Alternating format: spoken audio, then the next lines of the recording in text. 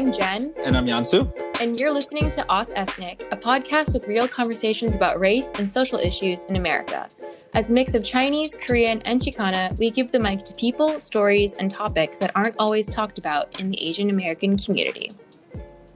Hey everyone, welcome back to the Auth Ethnic podcast. Today we're going to be talking about colonialism in Asian food and the systems of power at play in our food. But before we begin, we just want to let people know, our non-American listeners know that, this is Thanksgiving week, and we want to honor those whose lands that we're standing on right now. And I want to acknowledge the Tutelo and Saponi tribes in Maryland.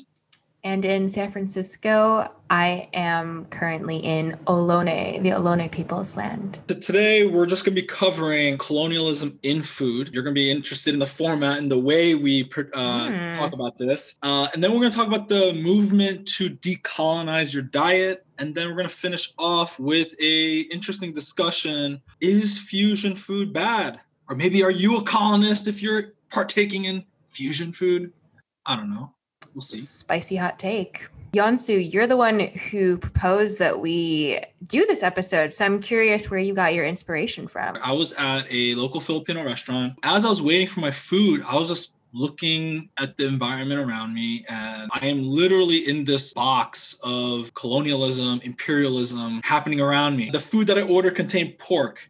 There was a Catholic shrine. That's all from the Spanish colonization of the Philippine Islands.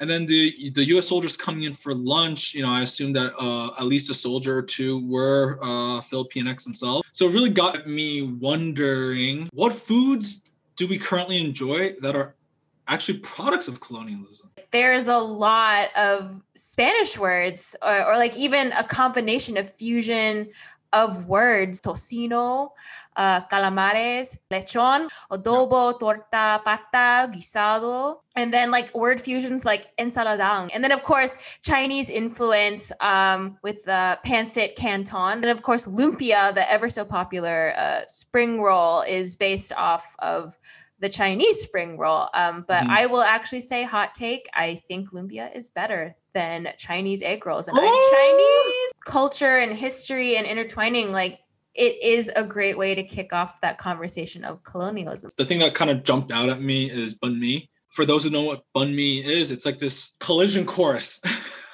product of a collision course of French and Viet ingredients.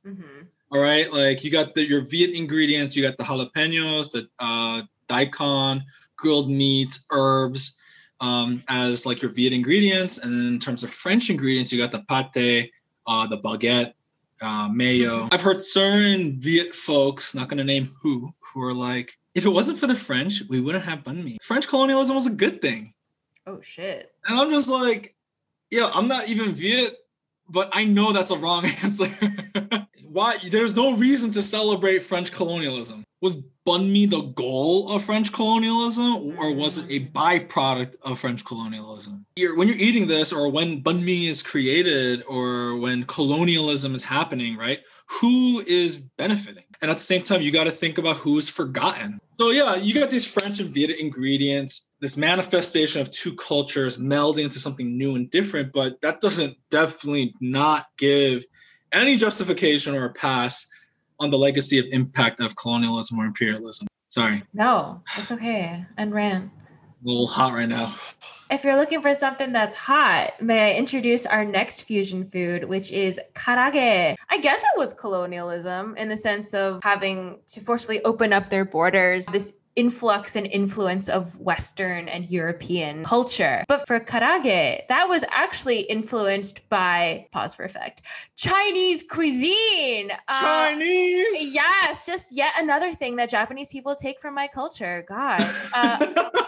Hot take. There's going to be a lot of hot takes in here, y'all. Not again. Not yet again. Just taken from the Chinese. But yes, so the karage became popular in the 1920s due to how Chinese people pan-fried tofu with soy sauce. But really, the first deep-fried food to take hold in Japan was actually tempura. And that was likely introduced by Portuguese by the end of the 16th century. And the popularization of tempura was due to the increased availability of rapeseed oil. Also, fun fact, the Portuguese were the only European power that had exclusive trading rights with Japan for a very, very long time, until Matthew Perry's like, knock, knock, USA, bitches. Like, FBI, you better open up. fuck up. FBI, open up. Yeah. They're like, oh, shit. Exactly. So with that exclusivity came the introduction of oil as fat, as a basis of making that, and hence deep frying. I think it's important too to also note the colonial powers in play for Taiwanese popcorn chicken. A delicious, iconic night market street food snack. And it was based off of American style fried chicken. Really? Yes, in the 60s and 70s. And that is the influx of American food culture in Taiwan is often attributed to the heavy presence of the United States Air Force that was there. Speaking of like the American military and like American influence, is there another dish that you know, Yonsoo, that is influenced heavily by military presence? Yes. Our next course, wonderful listeners, is 부대찌개, aka army stew. Okay, 부대 in Korean is army base, and then 찌개 means stew. Another way to call 부대찌개 부대찌개 is 전선탕. Tang comes from the Chinese word tang, like the soup, but Chonsun is y'all like, taking from me. Y'all taking Chinese shit. No, it's your imperial shit. That's why. Okay. Oh, here we go, bro. Imperial. I swear to God, Chinese imperial system. Listen, but wait. Yonsoo, we're supposed to have solidarity against Japanese people. Oh, that's right. Yeah. It's okay. It's okay. That was the past. Big brother, younger brother. Got it. Confucianism. Got it.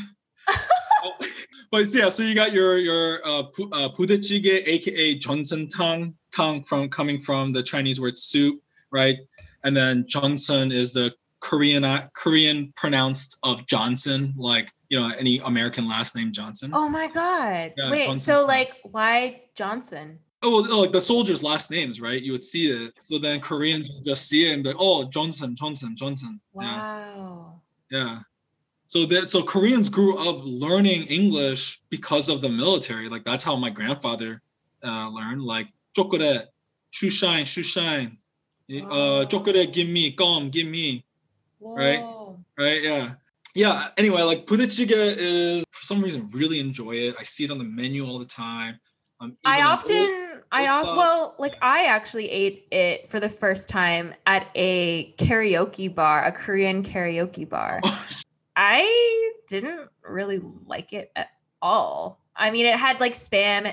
Was it greasy? Greasy. Yeah, it was just all this heavily processed food. It is, and there's a reason why. You know, a lot of people like it because it's so associated with South Korean culture. You know, you got Hallyu happening. Right, Hallyu wave. And, you know, that soft power, right? But, you know, this is a legacy. It's a darker history right here. It's a legacy of starvation and Cold War power struggle.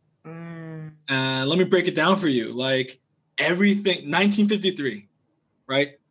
Armistice, ceasefire between North and South Korea. Everything was in ruins. South Korea was very, very poor. People are starving, right? And death and starvation. So Koreans were scavenging, looking for food, right? And who had the most food in the country? The U.S. Army. Of course. So the U.S. Army was dumping stuff in their trash dumps. So I mean, just stuff that my dad told me is that they would scavenge the military trash dumps for food, and they'll be leftover eating hot dogs, spam, canned meat, and like, well, that's food, that's meat. And then you would cook it, and sometimes you would even find like cigarette butts from, you know, as you cook it with kimchi and stuff like that. So then, yeah, like, made in USA. Like, my uncle, who I asked a few quick questions a few days ago about budae-jjigae, he was telling me, like, first of all, anything made in USA, like when you talk about brands, made in USA was considered very valuable because South Korea had nothing. It was all destroyed. So, you know, he was talking about sea rations. I have no idea how this guy knows about sea rations. Sea rations are just like a type of military ration food. And he's like, yeah, it had corned beef, sausage, ham, hot dog, spam, right? So then all this stuff was too greasy for the average Korean because, you know, most Koreans actually traditionally did not grow up eating meat contrary to popular belief. Or stuff that's saturated in like fats, right? Yeah, like we talked about previously. Yo, you want real Korean food? Come over to my dad's house. We don't eat meat at all. We're like semi-vegetarians. So, this was too greasy, so they added kimchi, right? It's almost like kimchi jjigae. But then, and eventually the ramen, cheese, and beans and all that other stuff was added later. Tteokbokki added later. In America, these canned processed meats are considered low-quality foods, but it was coveted items in post-war South Korea, right? And it's a sign of wealth and power when you got to have these things. And, so my uncle lived near Gimpo Airport, and there was near a military base at the time. So PX is called post exchange. That's where all the goods are being traded, bought and sold for service members and whatnot. So his family had access to American products, and you would use them to give gifts to when you go visit people. And he was telling me how Americans actually sell these things. Like they would smuggle it out of the base and they would sell it in the South Korean black market. The thing that boggled me about this was that the U.S. military knew that there was a black market and people were smuggling off base, and they encouraged it because they want Koreans to get hooked on American products. Capitalism.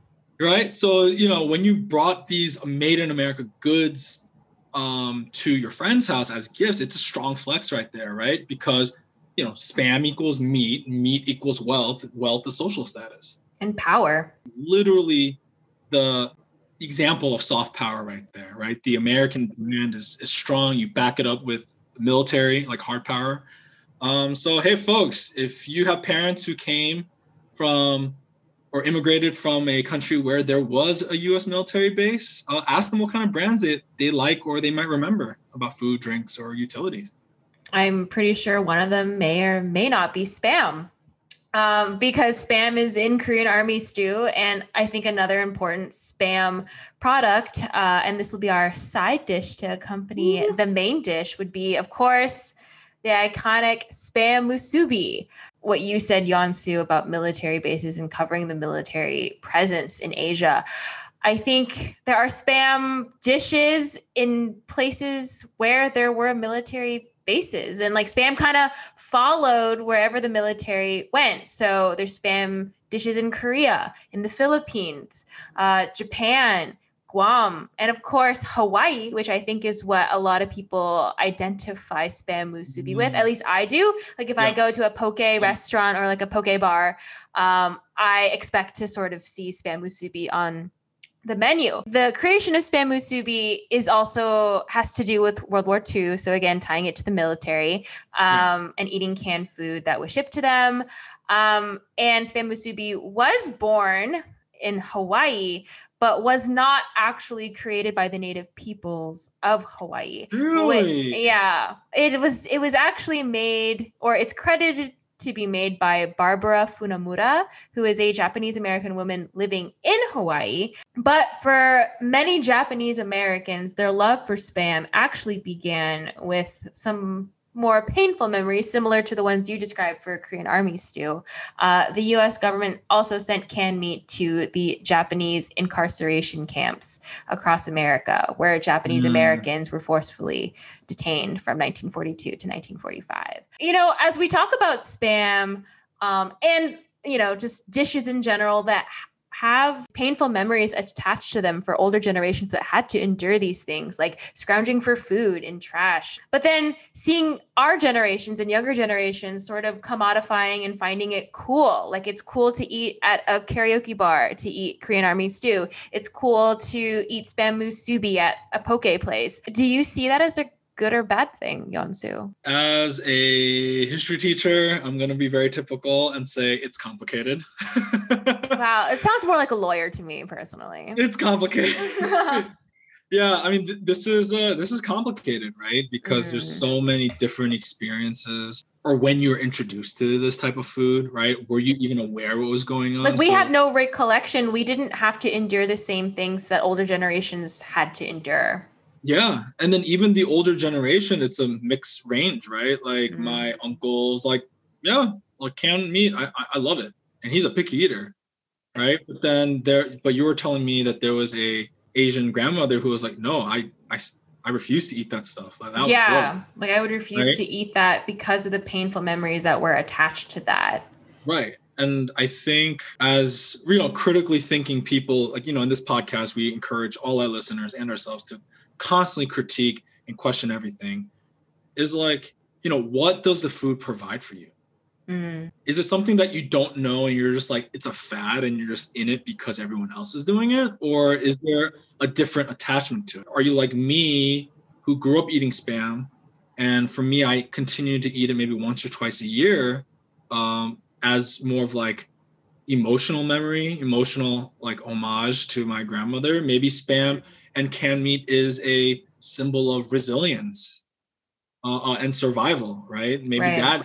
that's associated to it. But the weight of history is in every bite. We're not saying this to make you feel depressed or like, oh my God, is everything related to imperialism? Yeah, maybe. But like, still, it shows that you're more self-aware as a person, right? Like, that there's stories attached to this, and when you know the depth of this food is a form of communication and story behind it. Yeah, no, I agree with that. I think it's always important to know your history, to know where things came from.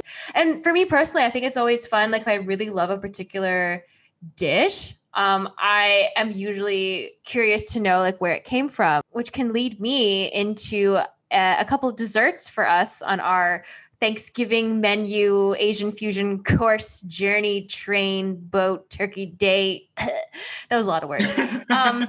I'll just say now for dessert. So I have a couple of Cantonese pastries that are also heavily influenced by Western culture. First, of course, is the iconic egg tart, the Chinese egg tart that everybody knows and loves. It's actually based off of Portugal and Portugal's pastel de nata. That's because the Portuguese occupied Macau. And then my personal favorite, the bolo bao, or like the pineapple bun, it is usually traced back to British and European influences with the introduction of butter and shortening that define that crumbly, buttery goodness on top. Or I've always felt that it resembles a Mexican concha as well.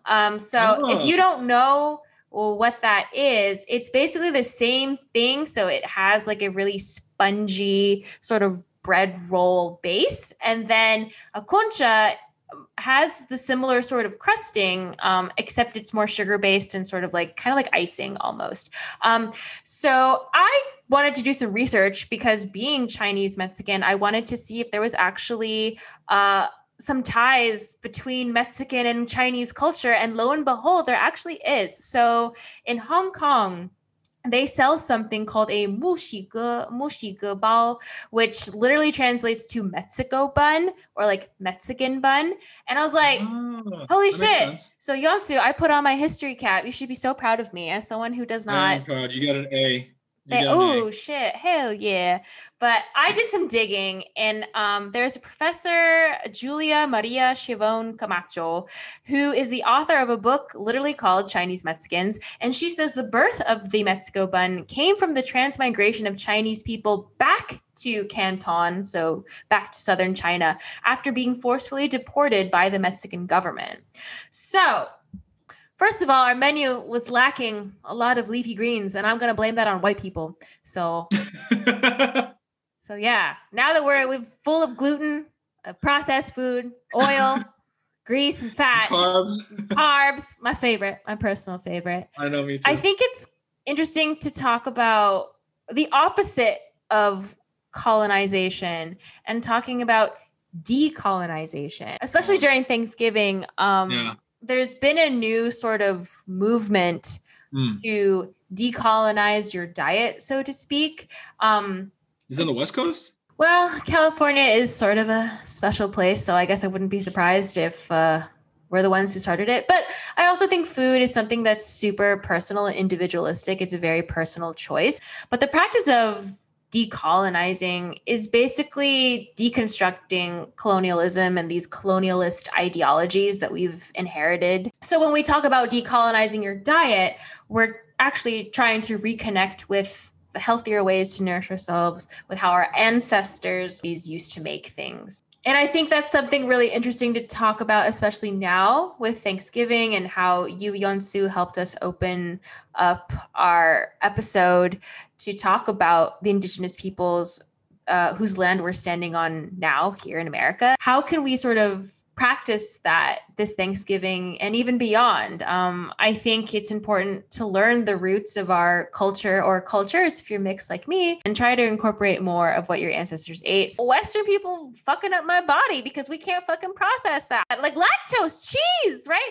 Like Asians' obsession with cheese and like cheese and ramyeon. I mean, we joke about it all the time on Subtle Asian Traits, right? Haha, that we're all lactose intolerant, but we'll do it for the boba or we'll do it for the cheese ramen and shit, right? But like our bodies weren't equipped to have that because that wasn't in our diets. That wasn't in our system to begin with. But then when it's forced upon, when it's marketed to us, take it, we inherit it, we perpetuate it. Like, but our bodies are kind of sort of speaking to us like, hey, like, this isn't really what we know. Like you were saying, like at your dad's house, right? Like you eat a lot of plant-based stuff. Like Korea was known to eat a lot of plant-based stuff, fermented foods, right? But then with the introduction of capitalism and wealth, like now and I think a lot of people who ride that Korean wave, the Hallyu wave, know it for Korean barbecue, for being very meat heavy, meat centric. All they talk about. It's kind of getting annoying. Right. But like originally it was plant-based out of necessity. Yeah, because meat was expensive. Like my grandfather ate meat like twice a year. Like there's Korea's like 75% mountains. Yeah. And like I just hate it when like white people are like, oh, it's so hard to be vegan and be able to eat Asian food. It's like, bitch, like you don't even fucking understand. Like almost all Asian countries were plant-based. Yeah. Plant-centric at the very least. I mean, so it's actually not that hard to be vegan or vegetarian and eat Asian food.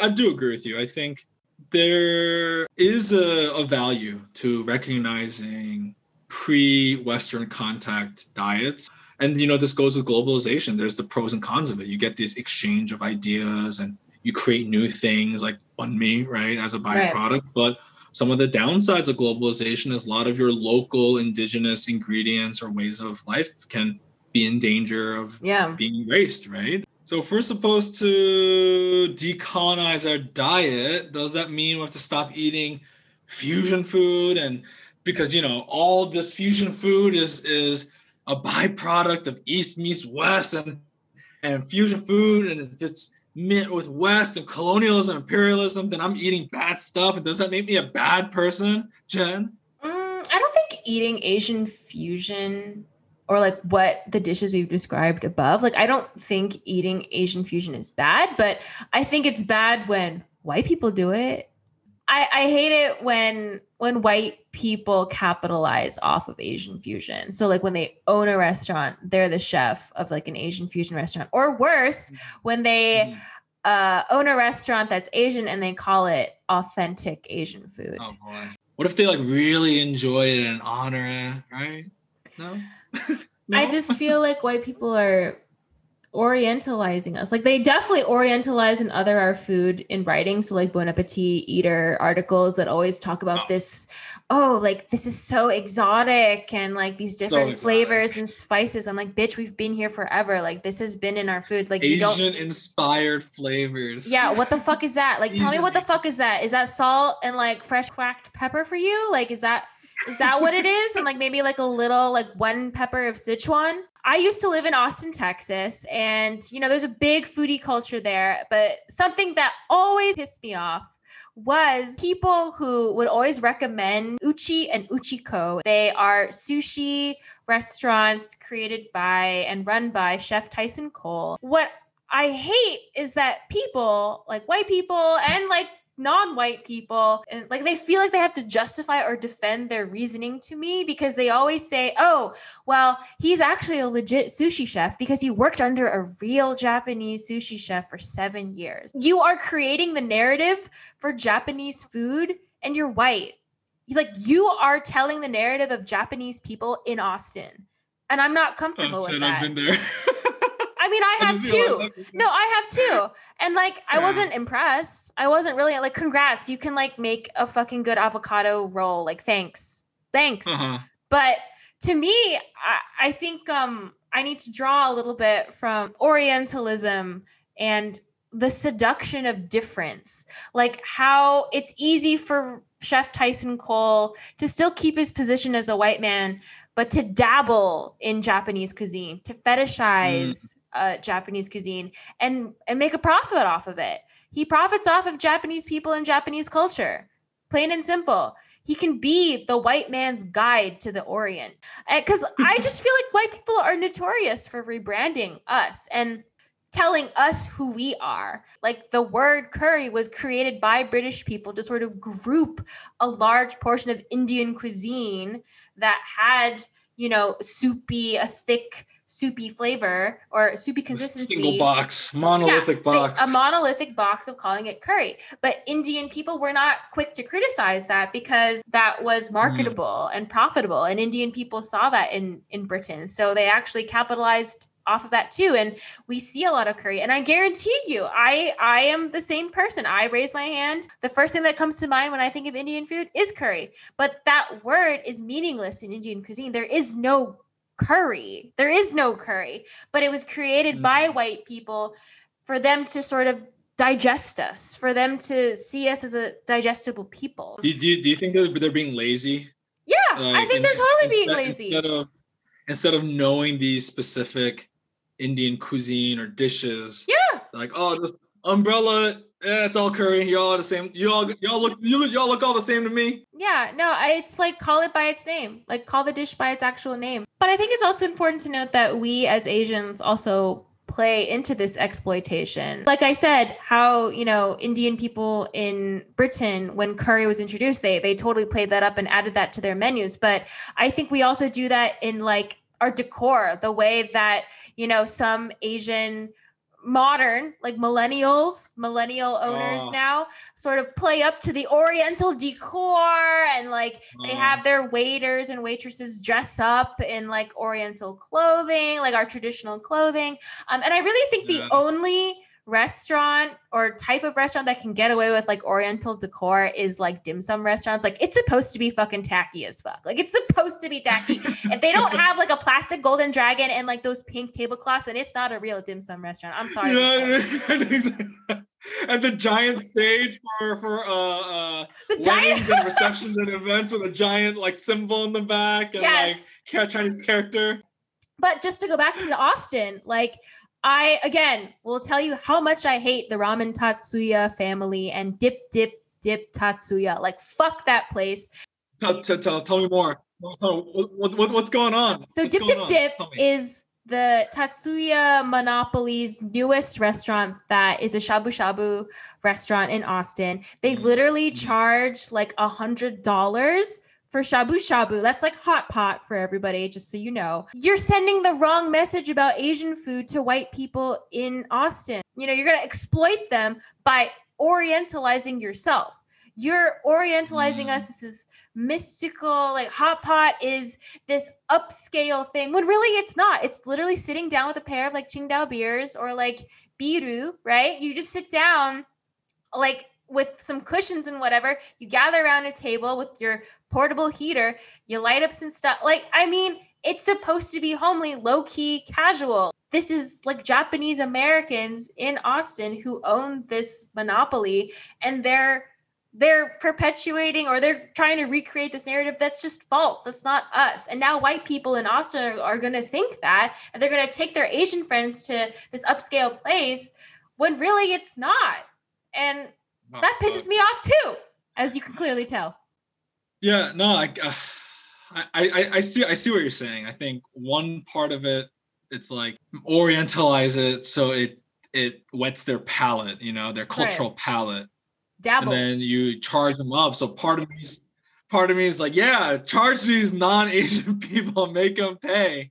But then I guess like it goes back to the question, like, well, what's the cost, right? Isn't that also damaging because then they still think the same thing about us? They still see us as the other, the perpetual foreigner. Can there even be a balance of creating a restaurant like that can help you survive in the Austin food scene while not perpetuating Orientalist. Yeah, I don't think you have to like decor the fuck out of your restaurant, what you're posing out there, like what your menu is. I think you should just own it completely and not have to have this like fake image behind you to justify that to white people. So I guess my hot take is like, yeah, I think we should still be able to eat Asian fusion food, even with decolonizing our diet.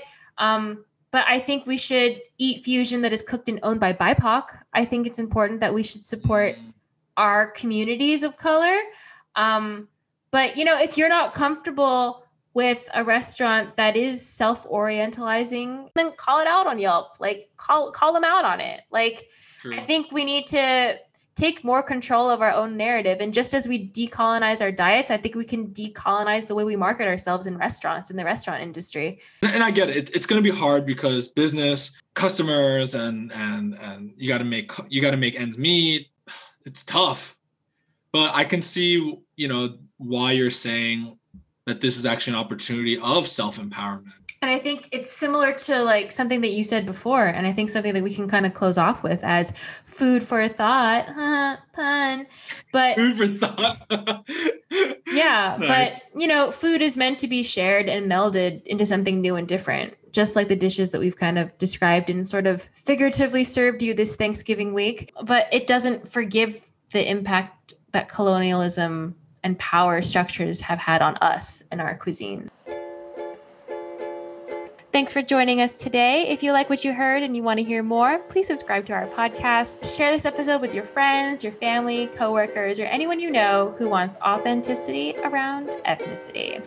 This is Jen. This is Yonsoo. Ignite conversations with people around you. And be excellent to yourself.